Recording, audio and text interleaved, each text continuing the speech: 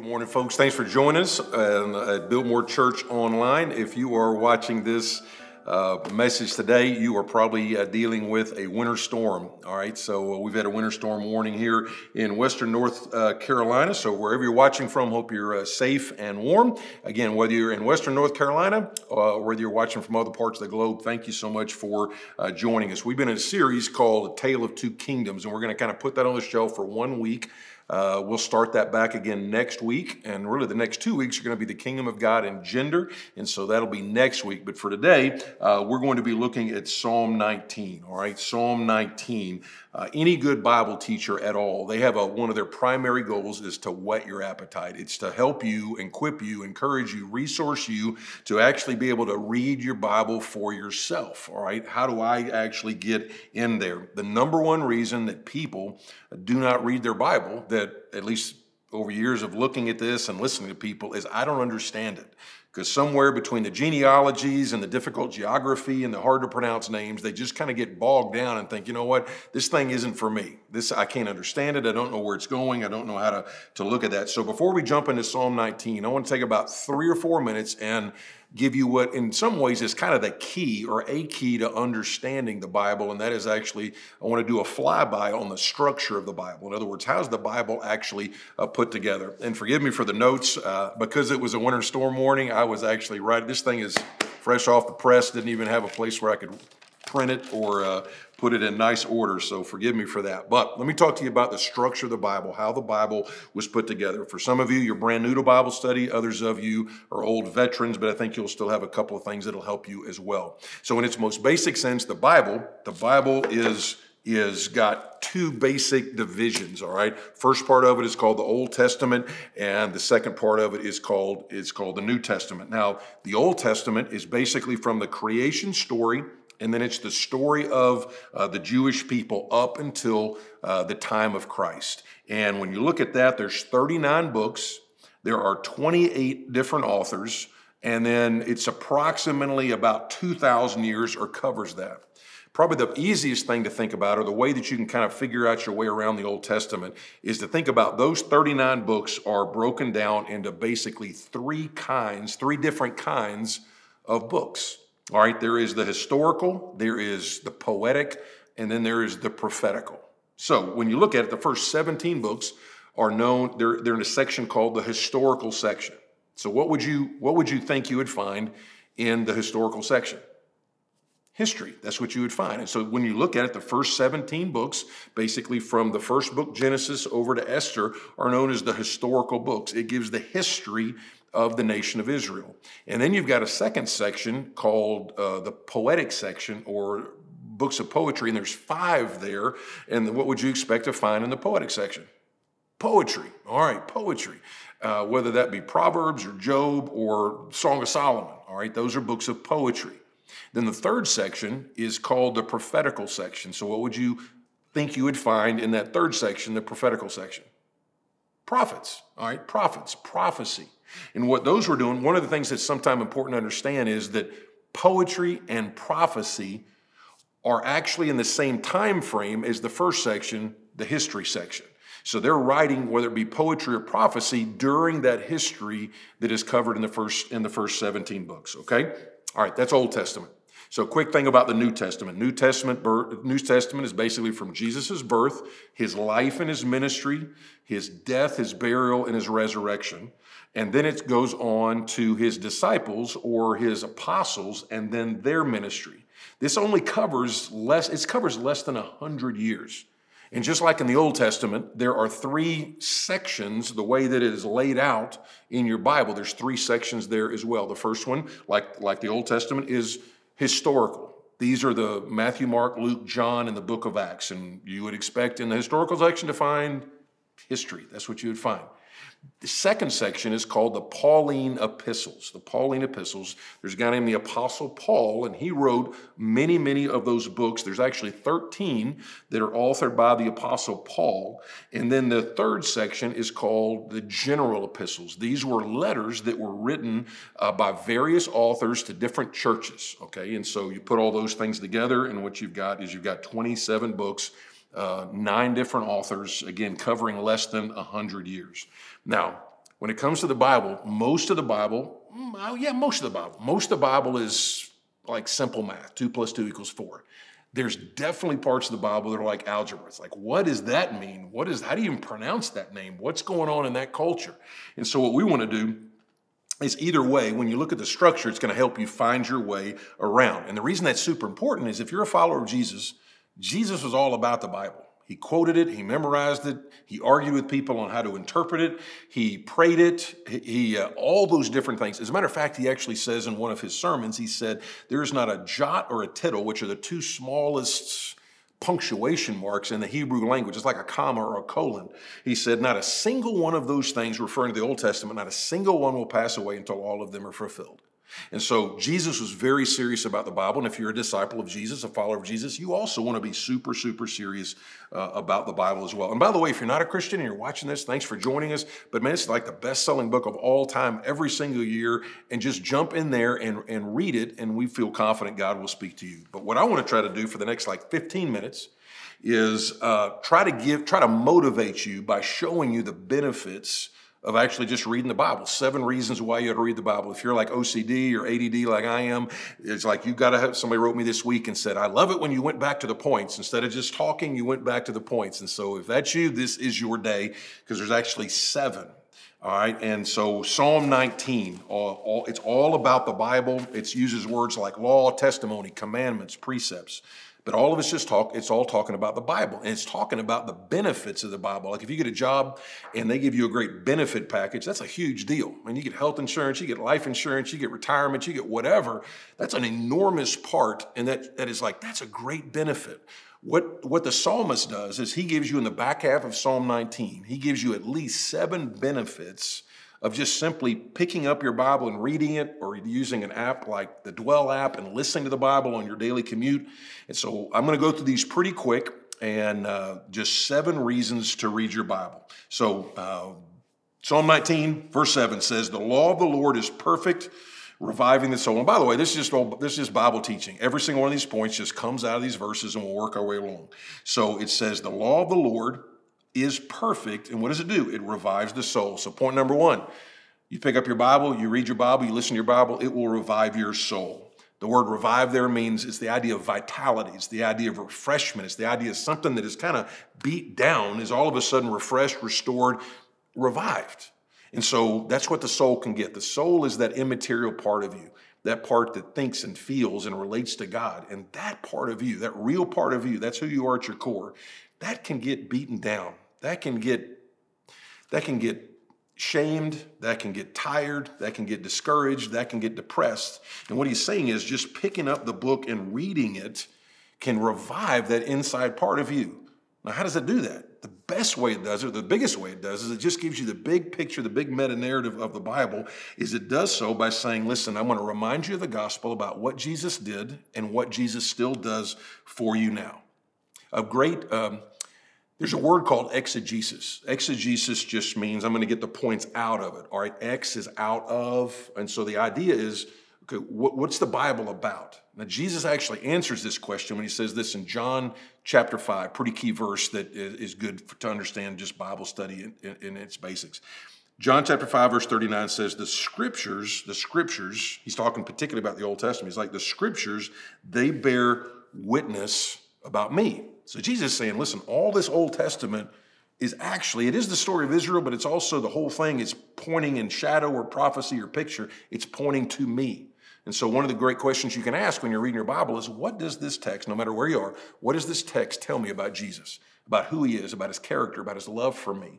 What is this telling me? But one of the things, just doing that will revive your soul. That's number 1. All right, number 2, it makes me wiser.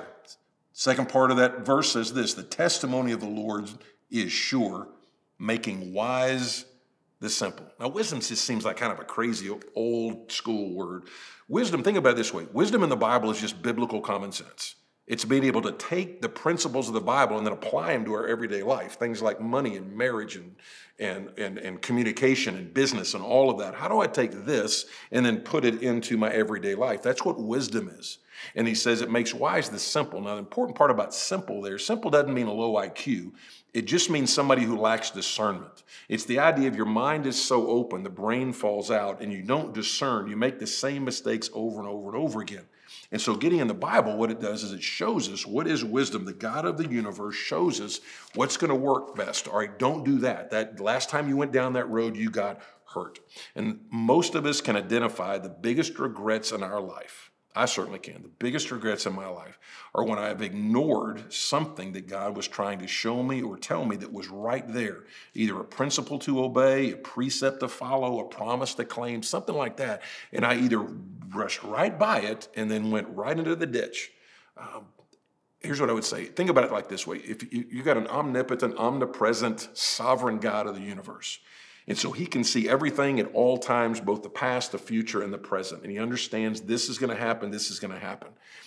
It's like when he gives us his words, think about it this way. If you're in Western North Carolina, you would think Highway 26. If you were in other places like Atlanta, it might be I-95. What the Bible is the Bible can look ahead like a GPS and say, there is a wreck down the road. It's maybe 4 miles down the road. You can't see it, but it's there. I'm going to give you a better route around that so you don't get caught up in that wreckage. That's what the Bible does. It just makes us wiser, makes us make better choices more of the time. Again, we've all made dumb choices. We're all one step away from stupid. But what we want to do is make wiser decisions more of the time. And that's what the Bible helps us with. That's number 2. Number 3, verse 8. It gives me joy. It says the precepts of the Lord are right, rejoicing the heart. Man, is that not something we all need? Is that not something this world needs? Is joy. And it says the precepts are right. It means correct. It means it doesn't sway back and forth with the cultural winds. It's a reminder, listen, God's for you. God is for your joy. God is for your joy. God is for that. There's nothing wrong with thinking, does God want me to be happy? He just wants it to be a deeper than just, because happiness is just based on the current circumstances that you have. But joy is deeper than that. It's like an internal happiness. Listen to me. The number one lie that your enemy will throw towards you. You see it in the Garden of Eden right off the bat in the book of Genesis. The number one lie that he will put towards you is basically could be framed of saying, you know what? God is not for you. God is not out for your joy. God is not out for your good. The way he said it to Adam and Eve, when God said, listen, enjoy the garden, subdue it, cultivate it, enjoy it, be fruitful and multiply. All I'm telling you to do is avoid the one tree. In other words, when he said avoid the one tree, he was really saying help yourself to all these other awesome trees. In other words, there's all this awesome stuff out there. Just don't get to that one because that one will hurt you. That one will damage you. That one will scar you. That one will be, that is not a good path at all. It's not that he wasn't for their joy, but the lie was from the enemy, you know what? God's not serious about that. God's withholding from you because he knows that way you'll be like him. So the number one lie of the enemy, whether it be about money or sex or anything else, is listen, God is not really for you. Listen, you don't die for somebody you're not for. And so when you look at this, God is not upset that you want to be happy. He just knows that those substitutes in the culture, those substitutes in our world, that will not lead to lasting happiness. Here's what I think about it. I got a dog named Ranger. I use him in illustrations. It's been a while though. When I think of this, I think of somehow, and again, I know I make fun of cats all the time, but I've never seen a cat do this. But my dog, as smart as he is, he's got like a higher IQ than most people I know. He will still to this day, he will go and he will drink out of the toilet. I'm talking about he'll put his head completely in that thing and he'll drink and drink and drink. And he thinks it's so amazing. I mean, he thinks this is great. And the whole time, I've tried to train him out of it. I can't train him out of it. The whole time he's got this awesome sparkling water right over there in his bowl. It's super clean and super fresh and it's been through the Berkey, so it's been filtered and all this stuff. And even though that's right there, he goes over the toilet. And you're like, well, that's a dumb dog. It's really not, because we do the same thing. All right. As a matter of fact, the Old Testament says we oftentimes go to those, he calls them broken cisterns, wells, substitutes for God. So God is not against your joy. God is for your joy. He just knows that the lasting joy is found in him. And he says this is the way to human flourishing. All right. So number 4, look down to verse 8 again. He says, the precepts of the Lord are right, rejoicing the heart. The commandment of the Lord is pure, enlightening the eyes. And then verse 9 says this, the fear of the Lord is clean, enduring forever. The rules of the Lord are true and righteous altogether. Number 4, when I read my Bible, he shows me truth. When I read my Bible, he shows me truth. When it says enlightening the eyes, probably the best way you might underline that, it's like the old cartoons. When I was a kid, we'd watch it, and sometime when the idea would hit, it's like they would put a light bulb over the cartoon character's head. And the idea was the light bulb went on. I understand that now. And that's what happens here. This is what theologians call progressive sanctification. Progressive sanctification. Now here's an important truth, just an important Bible truth. If you're a Christ follower, the moment you came to faith in Christ, a bunch of amazing stuff happened. You got adopted. The Bible says you got adopted into God's family as a son or daughter of Almighty God, that you were actually made positionally holy. You were redeemed. You were reconciled to God. Jesus took your sin and took it on himself on the cross, took his righteousness and put it over into your account. Tons of amazing stuff happened. You got given a new heart, the Bible says. The Bible says God put a new song in your mouth. The problem, the one thing that is not new when you come to faith in Christ is you do not get a new mind. You don't get a new mind, not automatically. And so that's why the Bible says that be transformed by the renewing of your mind.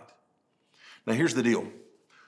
If you come to faith in Christ late, there are a lot of patterns in your mind that have had plenty of time to get very much at home. And so the way that we become sanctified, sanctifying just means to be set apart.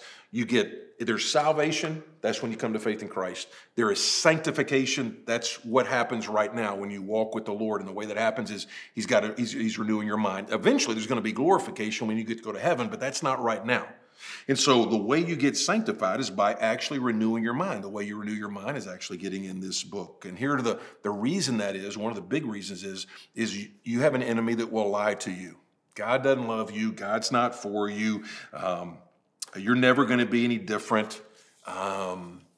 You're not valuable unless you're beautiful. All those things, and you got to be able to have some kind of truth to put in there. You know, that last one would be Psalm 139 would be a great one. I am fearfully and wonderfully made. The part I want to point out to you in verse 10 though says this. It says, "It is more to be desired are they than gold, even much fine gold, sweeter also than honey and drippings of the honeycomb." So you might be saying, man, I wish I could, but to be honest with you, Bruce, I don't even want to. I mean, I kind of like your jokes and I kind of like the way you make it understandable, but for me to actually get in here during the week, so let me kind of break that little thing down for you. Because it says that they may desire it, more to be desired than they are gold. They are gold. Now, what I'm trying to do is show you that this is more valuable than gold. If I said, hey, you got a $100 bill underneath your seat, it would not take much motivation at all for you to reach in there and grab it. And what the psalmist is saying is this is even better than that. So here's a breakdown real quick, kind of a journey that you have to go through numerous times during your life. One of them just I want to desire it. And maybe you're here and you're like, you know what, I want to desire, and if you don't, be honest with God about it. Seriously, some of you all are like, you know what, I hadn't read the Bible in a long time on my own. I don't want God to be mad. Listen, God already knows about that. This would be a great time to just confess your heart to God. God, I don't even want it. I want it, but I don't want it. And the reason that shows up, it's been a long time since you've actually just got in there and read or listened. And say, God, I have a cold heart. I want to desire it. That's the first thing. I would say the second little step in that is you've got to put some kind of discipline on the front end that is not going to necessarily be easy. It'd be like if you hadn't worked out in the gym for a long, long time or run in a long, long time, and you start back, those first few runs are not that fun. They're not that fun. They're kind of painful. You're a little bit sore the next day. But then once you do it the third week and the fourth week and the fifth week and the sixth week, and all of a sudden you take those atrophied muscles and you begin to work them, pretty soon you get runner's high. You just can't even almost go a day without that workout. In the same way spiritually, if you hadn't been in the Bible in a long time, your spiritual muscles have atrophied. And so it's going to take some discipline. Get a buddy that'll hold you accountable. Hey, what'd you learn today? That's the best. But once you get into it 3-4 weeks down the road, it is just like, how do I even go a day without it? And that's what he says here. He's like, I delight in this. It's better than honey. It's better than a honeycomb. And so delight is like, this is sweet. This is sweet. Okay, let me do my last couple. Look at verse 11. All right, verse 11 and 12 talk about it. It convicts me of my sin. Verse 11 says, moreover, by them is your servant warned. In other words, hey, careful, don't go down there.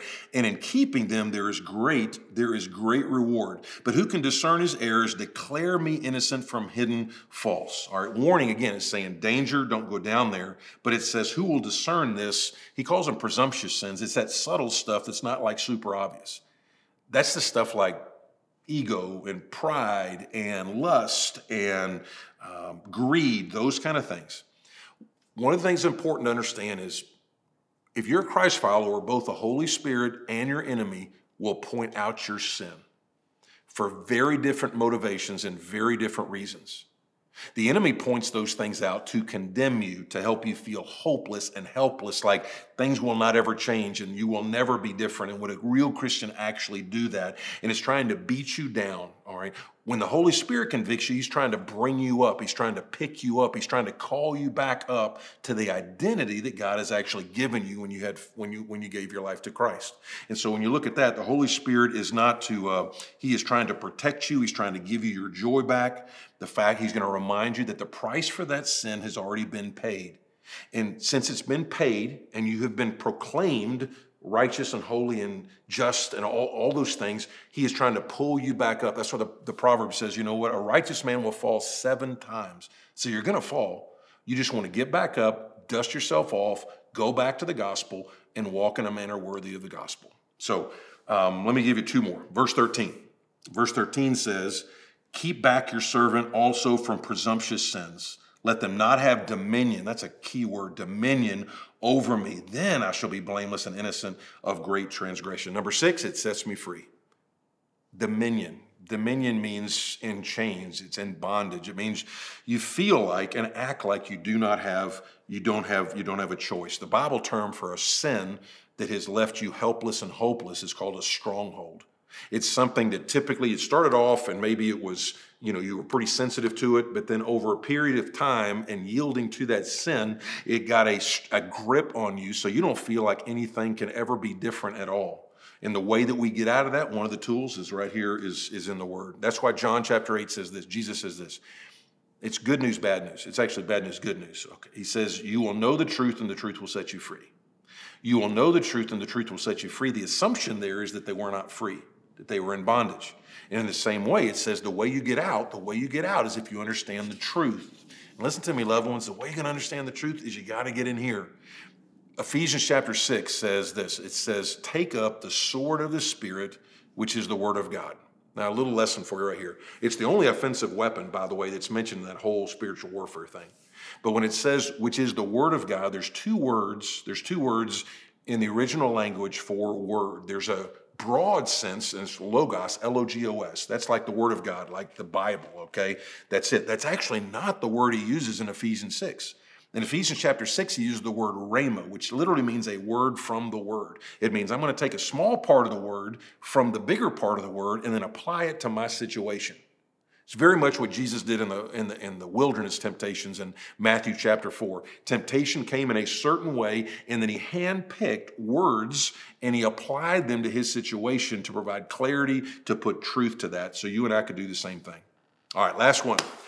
This is probably the one verse, if you have never read Psalm 19 or not familiar with it, this is the one you might have heard because they've written some songs about it. And so verse 14 talks about that the word personalizes my prayer. Verse 14 says, let the words of my mouth and the meditation of my heart be acceptable in your sight. Notice how he's getting personal now. Before it was like the word is this, the commandments are this. Now he's like, you're my rock, you're my redeemer. This is something he's talking to God. Let the words of my mouth and the meditation of my heart be acceptable in your sight, O Lord, my rock and my redeemer. So here's the one of the things that you do. Prayer and Bible go hand in hand. Prayer and Bible study go hand in hand. So the way you want to do is you want to read your Bible and then talk to God about it. Read your Bible, talk to God about it. And it's almost like a carrying on a conversation. You read something, and you pray to God about it. Like today, you might be reading Psalm 19, and it's like, all right, God, who would be a good person to kind of keep me accountable for the next couple of weeks as I start to work out my spiritual muscles? Those kind of things. So but it personalizes it. Here's the picture. If you go on an airplane much, if you have to travel either early in the morning or late at night when it's dark outside, and you want to read, there's like a little light up here, and it just shines on your seat. And it's shining on your seat to illuminate your seat. It's not even doing the guy next to you. It's your seat.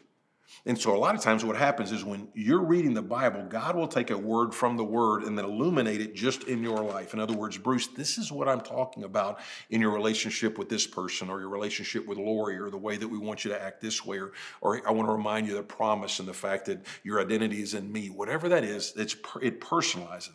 So here's what I want to challenge you to do. If you're a follower of Jesus, take some time before the Super Bowl or after the Super Bowl or during the Super Bowl, whichever one, during halftime. Read Psalm 19. Just read it a couple times. You don't have to get out your concordance. You don't have to get out your word studies. Just read it a few times, and then maybe tomorrow set an alarm a little bit earlier than you normally would, and then get up and spend a little time with the Lord. If you're not a believer, again, as I said before, pick it up. It's the best-selling book of all time. There's one message, and that is that Jesus came on a rescue mission for you. If you don't know any other verse, you've probably seen those crazy guys at the sports stadiums. You probably see it at the Super Bowl, and they'll hold up that John 3:16, and that one simply says, "For God so loved the world that he gave his only begotten Son, that whoever believes in him won't perish but have eternal life." I mean, that's the message of the Bible. The word believe there is the word pisteuo, which means I'm going to trust in, or I'm going to surrender to, or I'm going to put my weight on. And for you, if you're not a Christ follower, and maybe you're like, man, I never knew I had a God that loved me and died for me and paid for my sin. What John 3:16 reminds us is, if you will place your trust in Jesus, even right now, right where you're sitting in your living room or coffee shop or wherever you are, if you right now would simply say, I believe that what Jesus did on the cross somehow counted for me, that when he said, it is finished, or Father, forgive them, they don't know what they do, that somehow that counted for me. I want to surrender my life for the lordship of Christ. Based on this book, it actually says those who call on the name of the Lord, they will be saved. And so you can do that right now. Just pray to him. Dear God, thank you for taking my sin on yourself. Would you please forgive me? Cleanse me, make me the person you want me to be as I surrender to the lordship of Jesus. All right. If you made that decision, we'd love to know about it. You can put it in the comment section below, or say, hey, please somebody call me, those kind of things. But put that in the comment section below. We would love to know that. All right, let me pray for us and we'll be done. Father, thank you for the word. There's so much stuff in just a handful of verses. And so I want to pray for the Christian that you would revive their walk through the word, that you would give them a hunger, that they've actually, more than they've ever felt, a hunger to actually read and listen to the love story that you are communicating to them. For the people that are not Christ followers, I pray that you would help them get in there and read, and that you would speak to them and reveal yourself to them. And for the people that just gave their life to Christ, I pray that as they read, maybe starting in the Gospel of John, about the ministry that you have and the ministry that you had and the love that you have for them, you would open up and enlighten their eyes and fill them with joy. In Jesus' name, amen.